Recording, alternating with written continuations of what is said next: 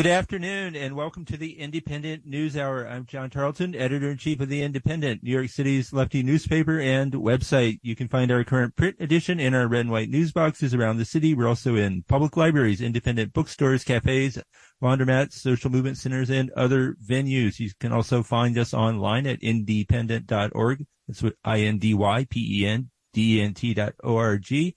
And I'm joined by my co-host, Amiga Garian. Hi, John. It's great to be here with you and all of our listeners on 99.5 FM and streaming on WBAI.org. And we have another amazing show today. In the first half of today's show, we're going to take a deeper look at the historic actors strike that began last Friday. The 160,000 member SAG-AFTRA union went out on strike in Hollywood, in New York, and other venues around the country. The first time the union has gone on strike since 1980. It joined the Writers Guild, which went out on strike earlier this spring. The two unions are now on strike together for the first time since 1960 in a moment of labor unrest, not only in the film and television industry, but in many other industries right now. And later in the show, we're going to talk about the situation out at Rikers Island. Amba, you've done a lot of incredible coverage of that. There was some big news yesterday from the U.S. Attorney's Office in the Southern District of New York. Right. You also had a outstanding story recently in the Independent about what's happening with the educational programs at Rikers. So I look forward to talking about all that. But we have a great first segment in store. Yes, we do. The Hollywood actors strike entered its fifth day on Tuesday with no end in sight.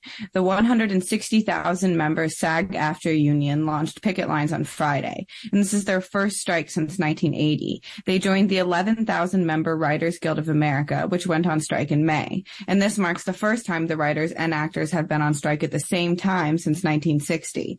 While Hollywood's top stars earn millions of dollars, SAG-AFTRA says 87% of its members earn less than $26,000 per year, the threshold for qualifying for health insurance with the union. The strike comes at a time when Hollywood's traditional business model has been turned upside down by streaming services such as Netflix, Amazon, and Apple, which have reaped enormous profits. The actors are striking for better pay and working conditions, as well as strict controls on how artificial intelligence is used so that it doesn't end up replacing many of their jobs. The strike has also hit New York City, which has a large film and television industry. Joining us today to give us both a rank and file perspective on the strike are two members of SAG-AFTRA who are on strike. We have Nicole Izanec, who is the president of the SAG-AFTRA Philadelphia local and who has been with the union since 2018 and works both in Philadelphia and New York City doing stand-in and other acting. And we also have Jonathan Walker, who has been a television and Broadway actor in New York City for nearly 40 years. So, Jonathan and Nicole, welcome to the show. We're very excited to have you here. Very excited to be here. Thank you for having us. Thanks for doing this segment. Thanks for having us. Great, thanks. So first of all, can you each describe what you are seeing and hearing on the picket lines you have joined and how your fellow union members feel about the strike and the prospect that it could go on for months? Jonathan, for this one, we'll start with you. Sure. The feeling on the picket line is really powerful, is really strong and really dug in. And you could feel that even when we were out on the line with the writers, it was sometimes 50-50, SAG members and writers on the picket lines. And at this point, we're seeing in the SAG picket lines, Screen Actors Guild picket lines, we're seeing the same kind of solidarity and the same kind of strength and the same kind of grit. And we're getting support from the AFL-CIO, from the Teamsters, from hospitality unions, across the board. And this is going to be a long, hard fight, but everybody seems to be in it really strong. It's great energy. And if anybody wants to come out, please come out. I'll drop some things in the chat, where people can see where pickets are happening. Okay, great. And Nicole, your response, what have things been like down in Philly? So we are empowered. We are emboldened. We're planning a rally for this Thursday with some of our high-profile members, some of our rank-and-file members, some of our WGA and IATSE brothers and sisters. The whole region is also a little angry, with my New York brothers and sisters. We're striking to make living wages in an industry that takes advantage of us. It's being represented like this is a fancy pants people's problem with people that don't understand and actors who don't understand. And when I'm out on the picket lines and when I'm talking to my people, that's completely the opposite. It feels like a deliberate misrepresentation of what's actually going on. The people that I encounter are working class people. It's the kind of actor I am. It's the kind of actor everybody I know is. They're the people that are on the picket lines. And it's a labor problem, and it's a common labor problem that we're having all over the United States about people that know it just fine what it's like to be taken advantage of by the greed that's happening. Right. And so on Thursday, Fran Drescher, the president of SAG-AFTRA, spoke at a press conference, and she framed the strike as an existential struggle for the future of an industry that she says has been overtaken by the greed of Wall Street and big tech. Let's listen to that. What happens here is important because what's happening to us is happening across all fields of labor by means of when employers make Wall Street and greed their priority, and they forget about the essential contributors that make the machine run. We are the victims here. We are being victimized by a very greedy entity. I am shocked by the way the people that we have been in business with are treating us. I cannot believe it, quite frankly. How far apart we are on so many things. How they plead poverty, that they're losing money left and right when giving hundreds of millions of dollars to their CEOs.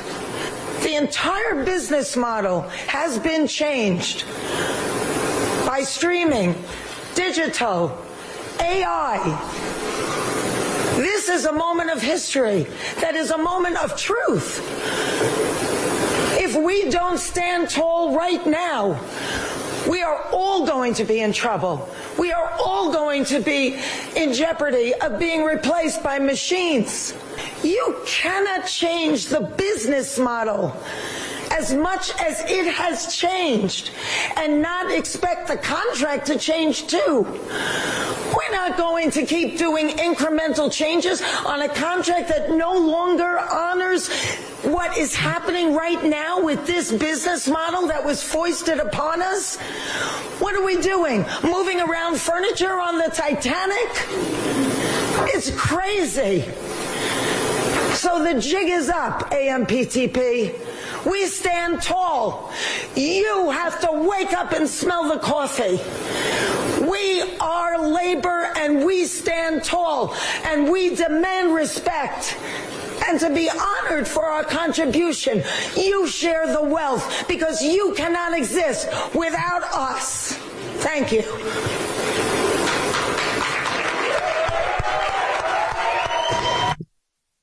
That was SAG-AFTRA President Fran Drescher speaking on Thursday, saying the workers in Hollywood and in the film and television industry are the ones who create all the wealth.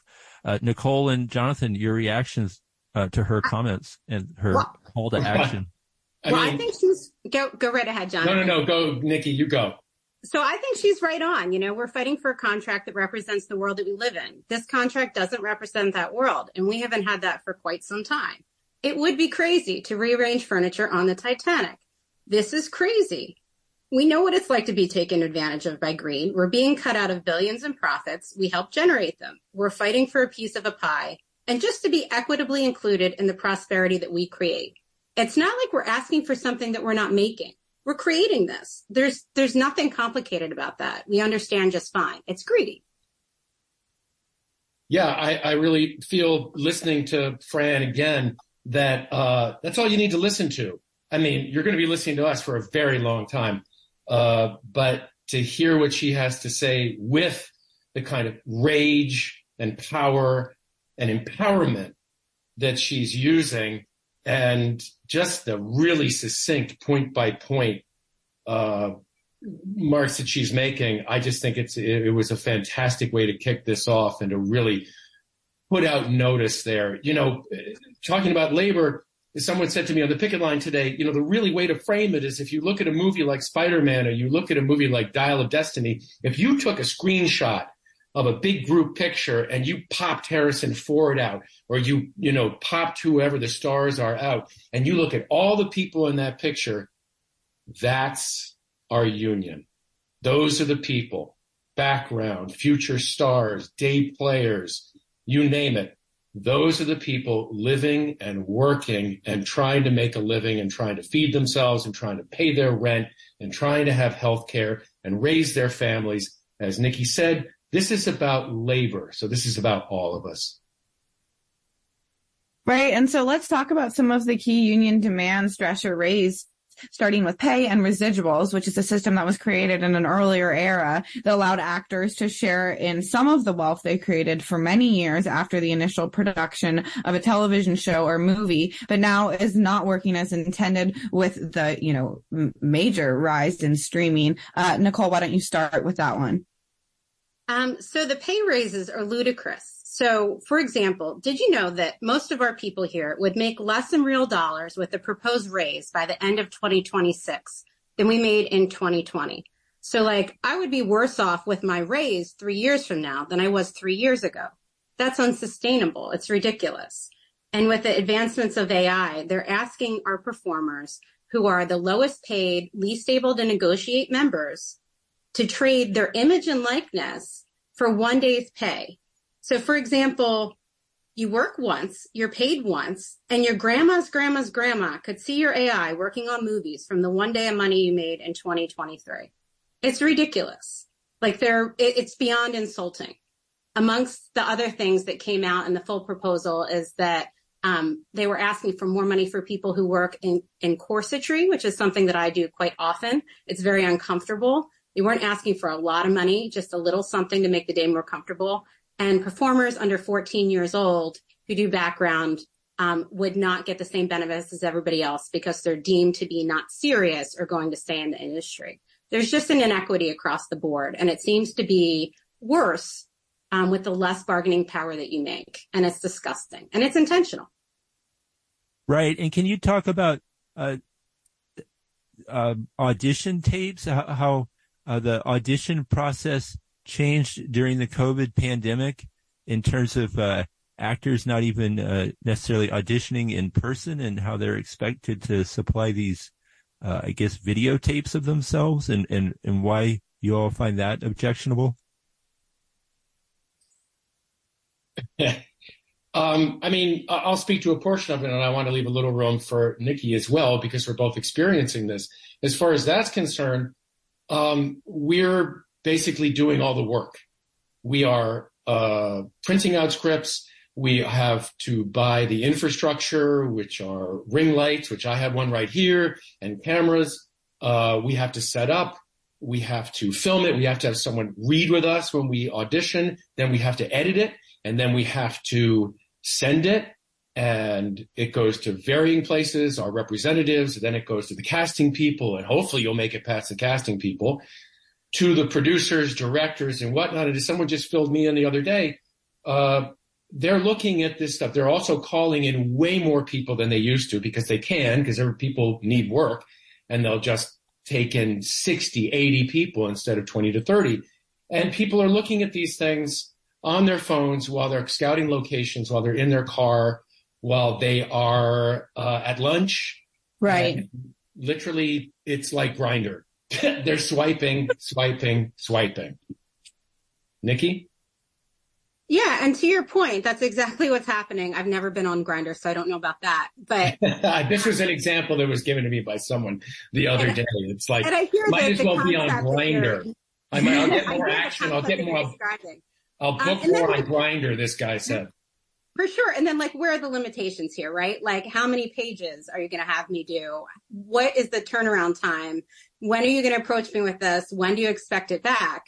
And it becomes like a constant stream of more and more and more. So now I'm pointing, I'm shooting, I'm rehearsing, I'm self-taping, I'm figuring out the lighting. It's going to be this many scenes or that many scenes. It has to be done right away. And then even the accountability to not know, you know, how many people are being requested, and is somebody even looking at it? It's a torturous journey, you know. We're used to be able to go in the room. So yeah, now it's like anybody can see. Just as an example, what Nikki's saying is like, just, you know, before the strike, I got 18 pages and I had to turn it around for first thing in the morning. So I had dinner and then turned my dining area into a studio at 9, 10 o'clock at night. And then I had to edit it and put it all together and ship it out. But I have to know the material. I'm an actor. I've got to be able to relate to the material. I've got to be able to have something going on. So, you know, as Nikki said, they're just pushing with no guarantee that they'll look at the material, all of it, or any of it. Right. Yeah. You know, now that you mentioned it, I'm thinking of some friends that I'll be with them and they're trying to memorize lines. So anyway, Jonathan, you had mentioned earlier too, some concerns with, the healthcare. So we know that a lot of people aren't reaching the healthcare threshold, but are there any issues with, healthcare in general or any other demands that you think, listeners should know of? I mean, health and retirement funds, it's insane.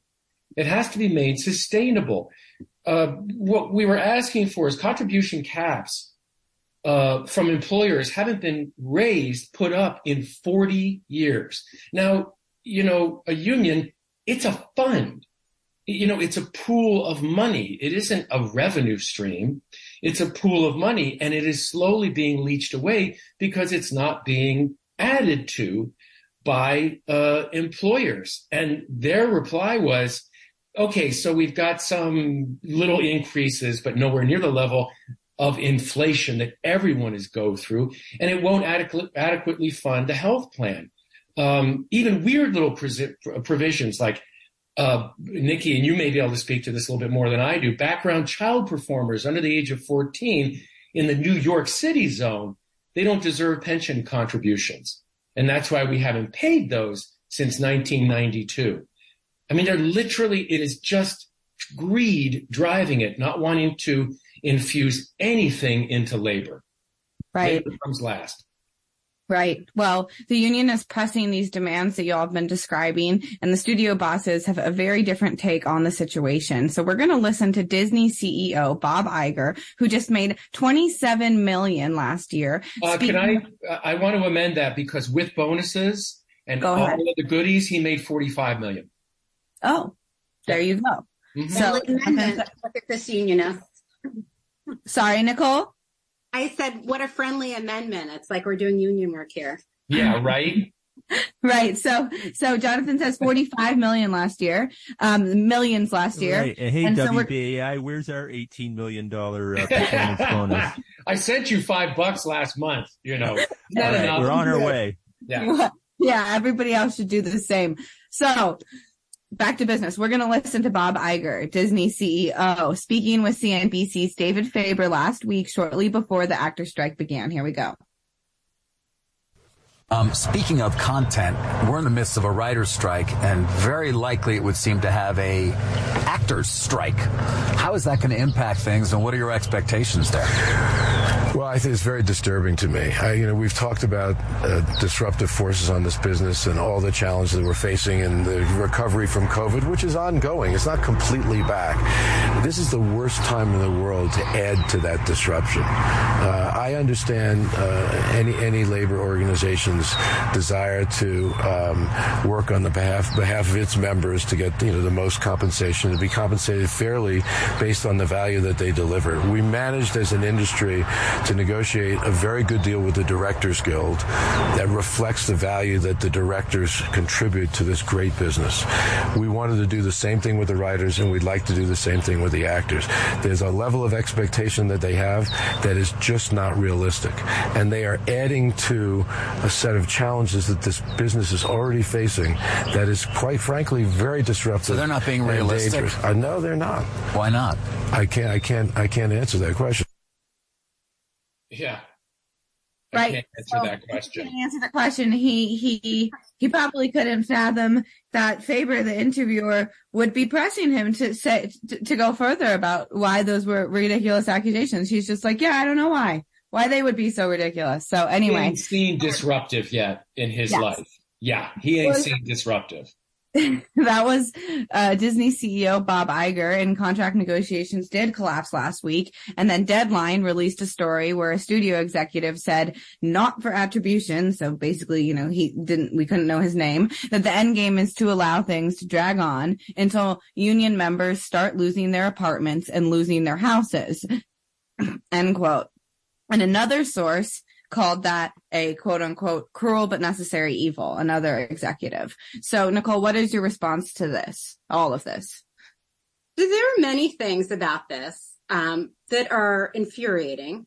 But the idea that we're not being realistic, like the average WGA writer with the whole starve them out thing makes $69,510 a year. Bob Iger makes $74,175 a day, right? We don't want your yacht, Bob, just the ability to afford the gas money for the Ford Focus so that we can drive to the pier and watch the boats. This is ridiculous.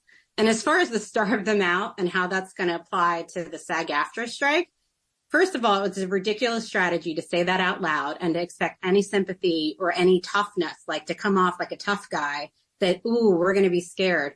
Starve them out. Like, maybe you can starve out a group of people easily if they're very used to being comfortable and a multi-million-dollar profit-guzzling goblin. But we're actors. Many of us have had it tough most of our careers, right? We know what it's like for prolonged periods of time, and that's part of why we're here, and it's part of what we're fighting for. And for them to think that we're not being realistic with the data set that we have in front of us and everybody with a set of eyes is enlightening to their thought process, if nothing else. And just to add that to that very quickly, when he talks about the writers and he talks about the directors and he talks about the actors, what they really did was, what they're doing is what always happens with labor, they're trying to drive a wedge between each union. So they said, we're not going to negotiate with the writers. We're going to make kissy face with the directors union. And we may sort of talk to Screen Actors Guild. That separates labor. That tries to separate each union from each other. And the other thing is that they negotiated, in no way did they negotiate in good faith. What they really did, they dragged out the negotiations beyond July 12th because they wanted to roll out their summer fair so that they could do promo for Oppenheimer, for Barbie, for Dial of Destiny. And thank goodness that little bit at Oppenheimer when Matt Damon and company walked out of the promo premiere because the strike had just been called. But they said they wanted to negotiate with us. It was all in good faith, and it wasn't. They just wanted to roll out their summer junk. Right. And as we noted earlier in this segment, Screen Actors Guild members have to earn $26,000 a year to qualify for healthcare benefits, and something like 86% of them do not reach that threshold. Jonathan, can you tell us about the lives of the rank and file members who struggle to meet this threshold and how they make it all work? What else are they doing?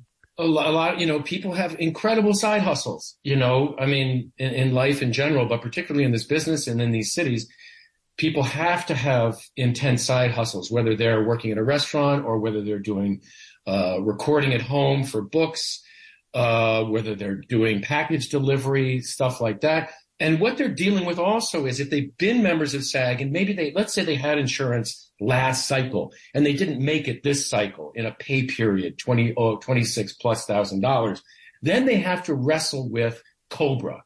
And you start looking at $2,000 to $3,000 a month if you have a family in particular. for COBRA. Now, thank goodness New York State has a COBRA subsidy, 75% kickback for the entertainment industry. And it's a real blessing through what used to be called the Actors Fund, that there are great connections between New York State, COBRA, and health assistance and the union. But to suddenly get that notice you don't have insurance anymore and you're going to have to pay close to $3,000 a month for insurance, or hit the marketplace, and you're not making anywhere near $26,000, maybe a little bit more because you're working a hot side hustle. It's really, really rough for people with inflation and with the cost of living rises attributed to that. And can you talk a little bit about, Nicole, how one gains union membership? And just because it's a little bit different than obviously other jobs where you just automatically are in because you work in the same job every day. So how do people gain union membership? And then also, are there many non-union actors? Like, is there many people that essentially could be scabs or, So the world is full of non-union actors, of course, outside of SAG-AFTRA, right? And a lot of the non-union actors that I've spoken to don't want to work on union projects and be scabs because the thought is that they're fighting for themselves in the future. They haven't qualified yet. They want our contract to be stronger. Their contract will be our contract. And in solidarity, they're not looking to take our work while we're on strike. So to qualify for the union, you either need a speaking role in a TV or film production that's qualified under SAG-AFTRA, or you have to get 3 union vouchers that essentially fill a spot that we didn't have somebody in the union to do for the day. For example, one of my union vouchers was they needed somebody who had a certain structure for a certain building and a certain scene. And they also needed somebody who was left-handed with good penmanship. So that was one of my very strange specialty skills that got me one of my union waivers. Wonderful. Right. So getting 3 waivers is sort of like getting in the hard way, right? If you get one, you still have to audition for a speaking role, right? But that's a one and done.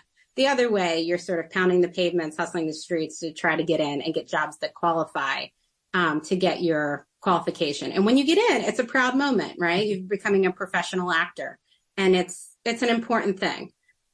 So for me, it was a very important experience. And for me, it was also about safety. One was income. The other was safety, because I have 2 little kids and a husband. And at the time they were very, very little. And I would do these jobs in buildings that were beautiful to film in, but hundreds of years old. And the structural integrity was checked out, and my union had certified that it was safe for me to be there. And for me, that was everything.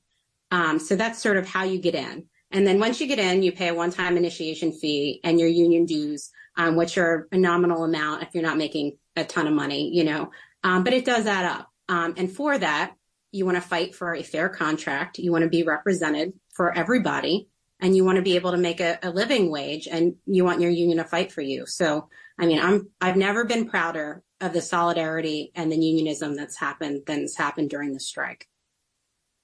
Right. So you're listening to the Independent News Hour on WBAI 99.5 FM. We're currently speaking with Nicole Izanec and Jonathan Walker, both members of the Screen Actors Guild, which went on strike on Friday, and they're sharing their experiences with us. So this is the first time since 1960 that actors and screenwriters have been on strike at the same time. The 11,000 members of the Writers Guild of America have been on strike for 2.5 months. What does it feel like to join forces with them, Jonathan?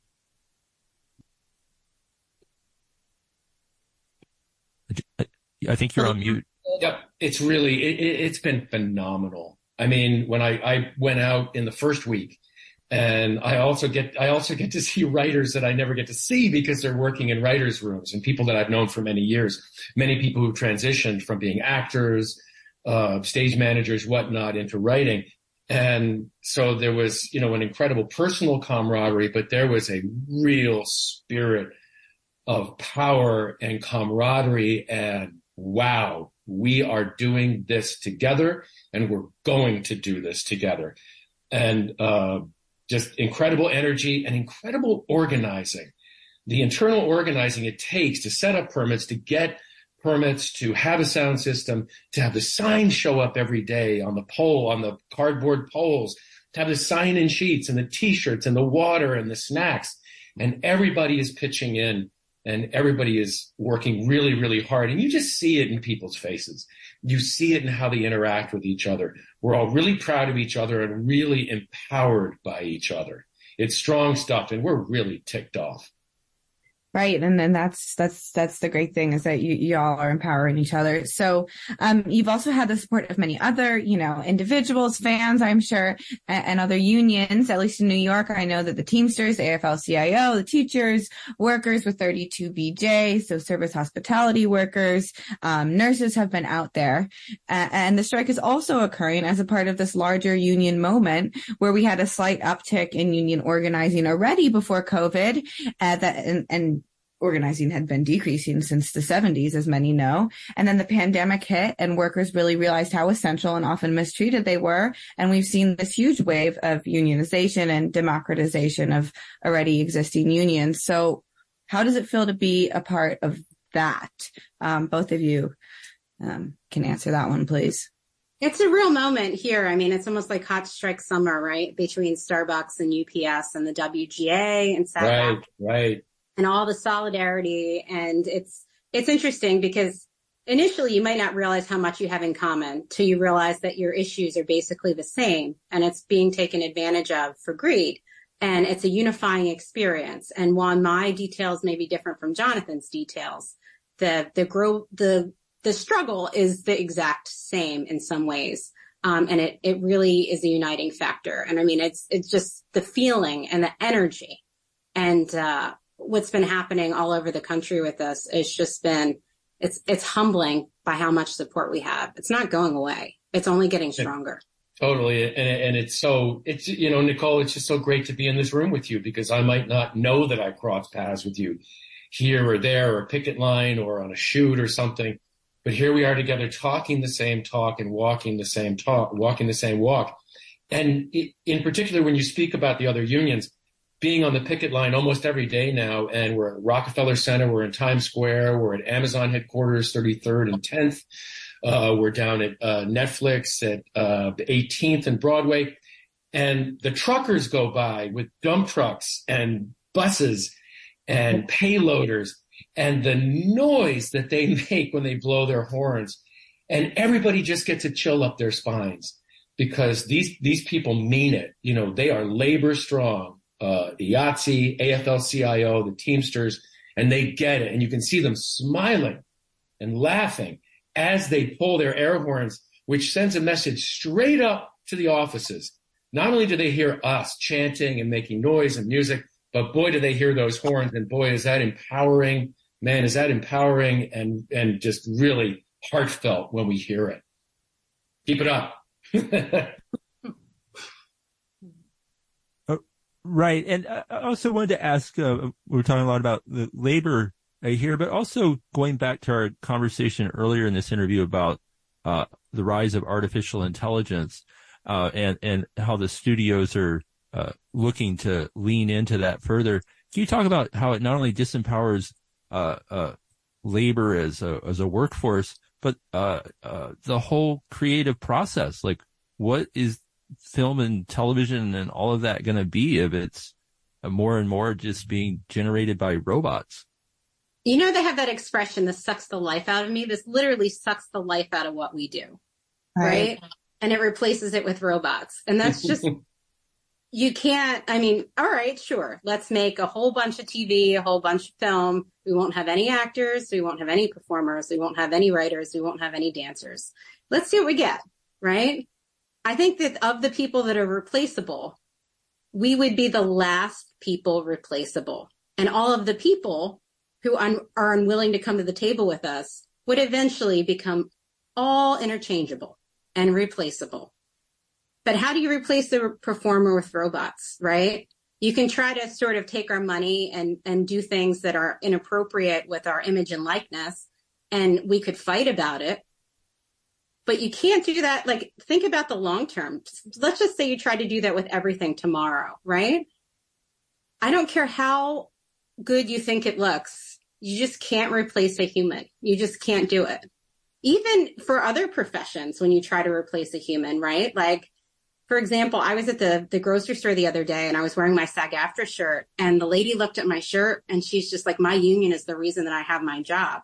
Mm-hmm. And you think about just the day-to-day experience of what it's like, even from small scale, not going to the theater, not having a grand opening, of just like talking to the lady at the grocery store and what that adds to life sometimes, you know, and that there are people behind that and that they aren't replaceable. You can't replace segments of the world.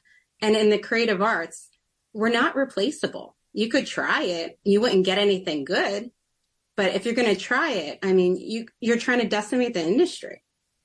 Yeah. And speaking, we were talking about, wonderful background players. And, I talked about taking a still picture of Dial of Destiny and all those hundreds of people. They're all union members for the most part.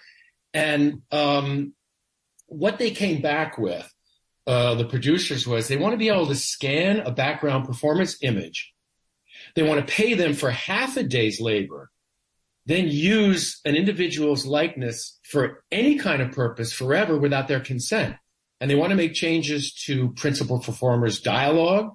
They want to create new scenes and without informed consent.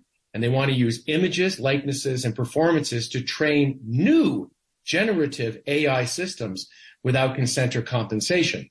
And the real scary part about this is it's already happening. I was listening to a BBC report 2 days ago, and it was a UK voiceover guy. And someone called him up and said, I heard your voice. And he said, I haven't done anything in a while. They said, well, go to this site. And he listened. He was like, yeah, that's kind of taken from something I recorded 20 years ago. He did an in-house industrial recording, I think for IBM. And it had disappeared. He never heard anything about it. He got paid his session fees, and that was it. And it not only it was AI generated, some sort of in-house ad that you found on a industrial website. It was 2 spots. Now, I don't know how he's rolling out and pursuing it, but as he said, it's not coming. It's here. It's right now, and it's happening. So we have to stop it. We have to stop it. That's a fantastic point. That's such a fantastic point. And it's so I don't think that any of us think that it's going away, right? So I guess the idea is, how do we evolve and monetize? Because this is a business for us too, right? So if it is to be incorporated, how do we have terms that are humane, agreeable, and financially beneficial as the evolution happens? Right. It's definitely not to have studios who don't pay us for that, or to take somebody's image for $130 and own it forever. I mean, that's just not even a discussion. No, done. Right. Well, I think that's a wall. Yeah, I think it's really a slap in the face when they are stealing your likeness, and then they're just placing you with it, which is happening across the board, to sectors really across the board. Even, John and my job is at risk. And then obviously, everyone else. So, that is the realness. And I think you're right. We need to put limits on that, and we need to put strict restrictions on that, and we have to use our people power to do so. So, it was really great to have you both here. We're going to have to wrap it up pretty soon, but one last final quick question. Just tell us, each, we'll start with you, Nicole, and then go to Jonathan, about upcoming events or how to stay with the picket lines in both Philly and New York. Sure. So we are having a support rally at 11:30 a.m. in Philadelphia at Love Park. We're going to have lots of special guests. It should be a really, really, really great solidarity event. And I hope to see some of you there. And that's on Thursday, correct? This Thursday at 11:30 in Love Park. Okay, great. And in New York? So in New York, I threw into the chat a link to the SAG site, which lists and will continue to be updated strike information for not only New York, but Los Angeles. You can also go to www.sagaftrastrike.org. You don't have to be a member to sign in. You can click a couple icons and it'll take you to what the schedule is. All this week, we have gone out every single day. Broken a few times due to bad weather, and I'm sure, Nicole, you're having the same issue at times down in Philly with some of these storms coming through. but 4 hours a day, 9 a.m. to 1 p.m. at 4 major sites. And we're having, in some cases, 1,000 people in some of the sites. So we have ongoing pickets, which then sometimes turn into rallies, which then sometimes turn into song fests, everybody getting on the mics. And there's just an incredible amount of energy and an incredible amount of strength and all kinds of diversity from across the labor board showing up. So that's pretty much, I think, the way it's going to roll going forward, at least in New York. 4 hours a day, 4 different spots. And you can check it out at www.sagaftrastrike.org. And that's SAGAFTRA.org. SAGAFTRA.org. STRIKE after SAG-AFTRA. SAGAFTRASTRIKE.org. Sorry, I was looking at that's quite all right. We're just getting up on our feet here. SAG-AFTRA.org. Picket lines in New York at Rockefeller Center, the Paramount Building, at Netflix on 18th and Broadway, and on Amazon on 33rd and 10th Avenue. Yep. So, Nicole Izanec, president of SAG-AFTRA, local in Philly. Sorry, the president of the SAG-AFTRA Philly local. I lost my tongue. And Jonathan Walker of SAG-AFTRA in New York, also who is with Rise and Resist. Look them up. Thank you for joining us, and we will be back after a short music break